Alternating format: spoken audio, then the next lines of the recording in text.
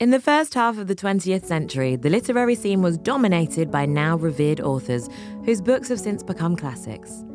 It reads like a roll call of greats: Ernest Hemingway, Marcel Proust, George Orwell, James Joyce, Gertrude Stein, J.R. Tolkien, and of course, Virginia Woolf, to name a few. Their books need no explanation. Perhaps it's understandable then why these texts are staples on school curriculums, are continually analysed in academia, and of course, turned into theatre shows and blockbuster motion pictures. With a juggernaut of status behind them, these authors have outgrown their living credibility and become much bigger personalities since death. Time allows for such reverence, but with it, fresh criticism of the words and the writers. As revered as they are, them and many of their contemporaries don't come without their problems. In today's woke world, where cancel culture leaves no stone unturned, many of our famed musicians, scholars, artists, and writers face fresh evaluation for the things they said or did when they were alive. Virginia Woolf is the latest in this canon to come under fire. She famously and publicly wore blackface in 1910 when impersonating the Emperor of Abyssinia and boarded the Royal Navy battleship HMS Dreadnought. In February 2022, Camden Council in London announced that its statue of Virginia Woolf, situated outside the author's former home in Bloomsbury Park, was being reviewed and potentially removed. Woolf's bronze bust had been added to a list of monuments in the borough, including Mahatma Gandhi, Karl Marx, and Matthew Flinders, which, following the toppling of the Edward Colston statue in Bristol, are deemed problematic, citing reasons of racism, links to slavery or colonialism, and considered inappropriate and insensitive for today's climate. Virginia Woolf is in danger of being cancelled for her appropriation of black masculinity. Woolf may be cherished and respected as one of England's greatest prose writers, but will this reputation save her? Let's find out. Welcome to Cancelled. I'm your host, Leah, and this is the show where we look back at some of the biggest and most bizarre attempts to cancel people, corporations, and even countries. You may think the subjects of our very rigorous and academic study deserve public disdain. You may think it's all a gross injustice, but it doesn't matter, because all of them were judged in a court of public opinion and ultimately cancelled. Virginia Woolf is regarded as one of England's most prominent female writers of the last century. She was born in South Kensington in 1882, the seventh child of Julia Prinsep Jackson, herself a famous pre-Raphaelite model, and the author and historian Sir Leslie Stephen. Woolf's sister was the painter Vanessa Bell, and many of her other siblings entered into careers around publishing or psychoanalytics. Woolf, who was encouraged to write by her father, began writing professionally in 1900. Following his death in 1904, the family relocated from South Kent to Bloomsbury, then a bohemian quarter of London full of artists and writers. The early 1900s were considered golden years for the arts, with the Roaring Twenties in full swing from Berlin, Paris, New York, and London. Shortly after Woolf's relocation, alongside her brothers, they formed the Bloomsbury Set, a group of poets, writers, artists, and thinkers. The group were active during the Edwardian period and up to the beginning of World War I. Do you ever wonder how celebrities order food? Like, is Sarah Paulson a Diet Coke or a regular Coke girlie? Some peasant Coke? No. Or how does Sofia Vergara order a pizza? No, nothing. No tomatoes. I cannot eat tomatoes. Tomatoes? Yes. Are you cool with mushrooms? Not really. If these are the details you need, and I know you do, I have the podcast for you. I'm Jesse Tyler Ferguson, and on my podcast, Dinners on Me, I take some notable friends of mine out to dinners in Los Angeles and New York City. Listen wherever you get your podcasts. That thing was delicious. Now considered culturally and significantly relevant for their input into publishing and the arts, the Bloomsbury Set started out with humble beginnings, meeting in their townhouses and country retreats. Aside from the Woolf Bell contingent, other members of the group were from wealthy, affluent backgrounds. Many of them were educated at Cambridge University. Despite this, the group had progressive views about sexuality and rejected the austere strictness of Victorian society. Their left-leaning political views and rejection of convention centered the importance of personal relationships and private life, as well as an aesthetic appreciation. Some members of the group's interpersonal connections included affairs, with many becoming entangled in same-sex relationships.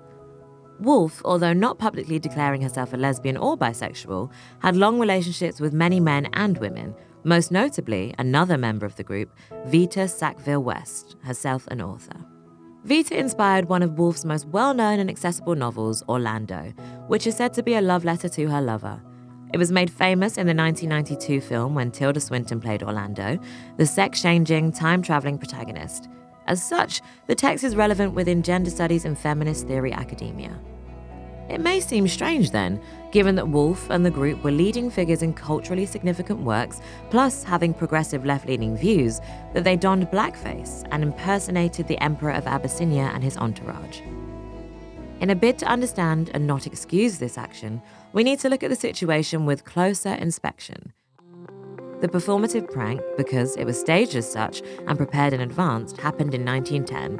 It is now officially known as the Dreadnought Hoax.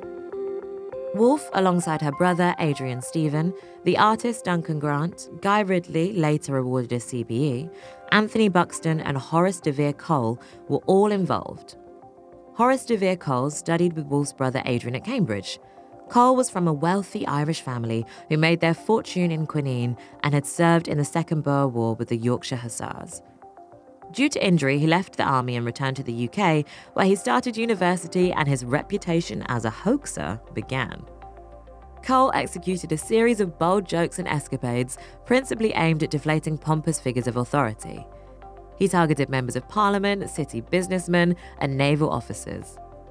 It's worth mentioning that the Dreadnought hoax was a continuation of an earlier hoax in 1905 by Cole and Stephen called the Cambridge Zanzibar hoax, which, as you may imagine, also included blackface. For this hoax, 5 men, 4 of which impersonated persons of Zanzibar, including the Sultan, dressed in robes, cloth head coverings, darkened their skin, and wore fake beards. Cole and his crew had wanted to see if they could get away with pretending to be the Sultan, which they did.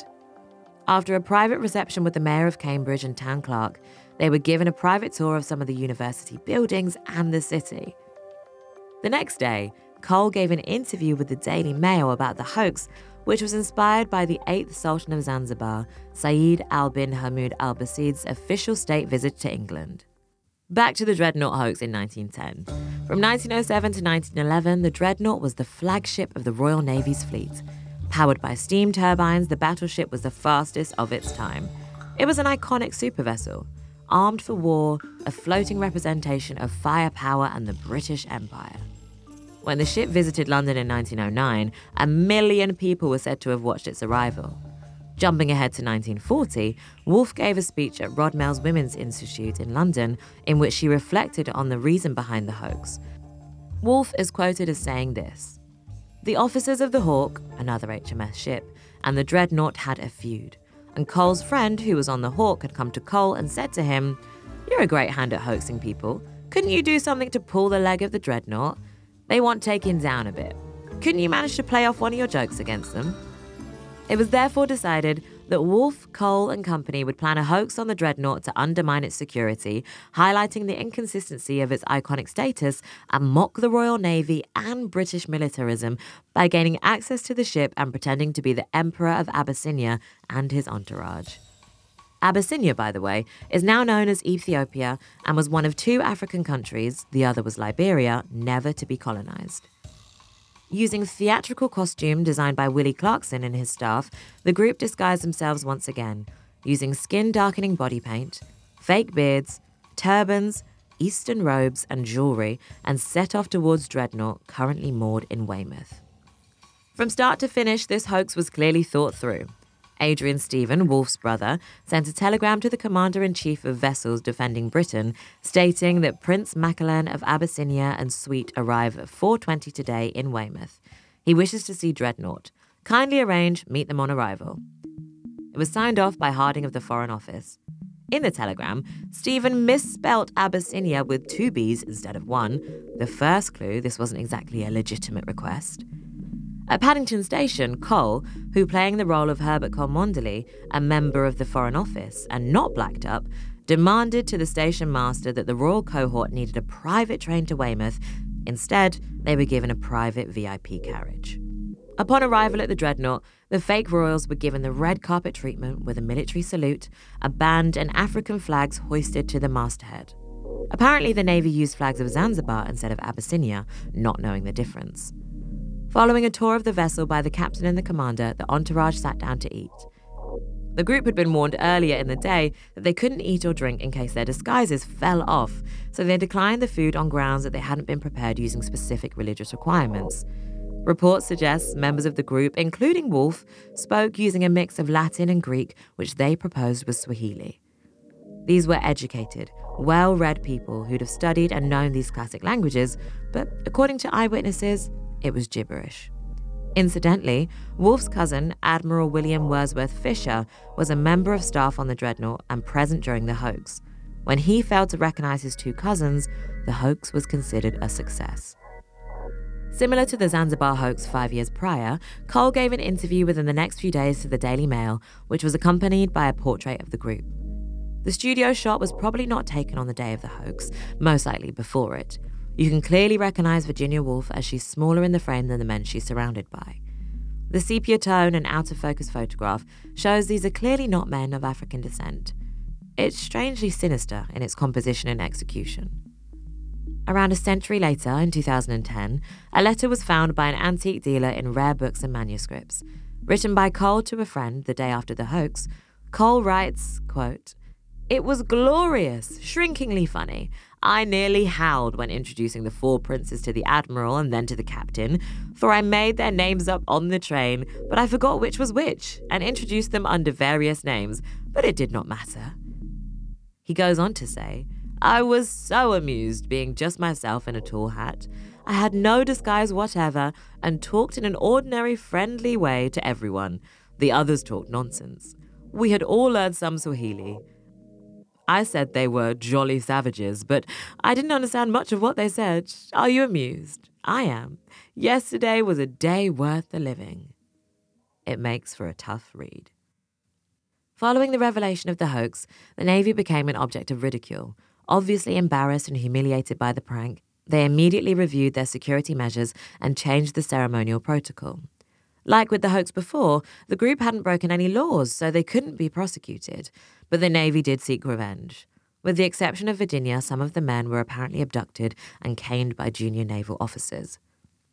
It's questionable why Virginia took part in the hoax, and without being alive to apologize for it or defend her actions, we can only speculate her motivation. On one hand, Woolf and the group set up the British Navy, which safeguards the empire by revealing the vulnerability of its borders, infiltrating its prized possession, a ship built for protection and war, poking fun at the pomp and ceremony so closely associated with national pride. But in the execution of the prank, their construction of black masculinity feeds into the familiar racist trope of othering black bodies, particularly black men, as a threat. Their performance as jolly savages from white, wealthy, privileged people highlighted the assumption of being able to transgress race, and in Virginia's case sex, through the perspective of imperialism. Their production of blackness relied heavily on Western stereotypes that reinforced racial divides and narratives. Woolf did face consequences. In her 1940 speech, she says, quote, "Many of our friends and relations were furious. They said we'd degraded our family name and were a disgrace to the parents who'd born us." End quote. But is this enough? Perhaps it's right then that Camden Council are considering removing her bust or applying a QR code next to the statue so that you can scan it with your phone and read more about these inconsistencies. Virginia Woolf has arguably written some of the most groundbreaking feminist and experimental novels of the 20th century. She is heralded for her queerness and being outspoken about depression. Let's not forget, she drowned herself in 1941 because of her poor mental health. Her input into the arts will not and cannot go unrecognized. This is why another bronze statue of Woolf was unveiled in November 2022 next to the river at Richmond upon Thames, a place the author lived for 10 years. It's doubtful if Virginia will ever be fully cancelled. She is protected by her whiteness, her wealth, and her words. Her legacy remains, but so do the facts, and these cannot be forgotten. Blackface wasn't appropriate at any point in history, regardless of the perpetrator. If we can separate the words from the writer, the personal from the professional, then maybe Virginia can escape this cancellation. But this is only a matter of opinion. This episode was written by Rhiannon Stiles. This is a Broccoli production.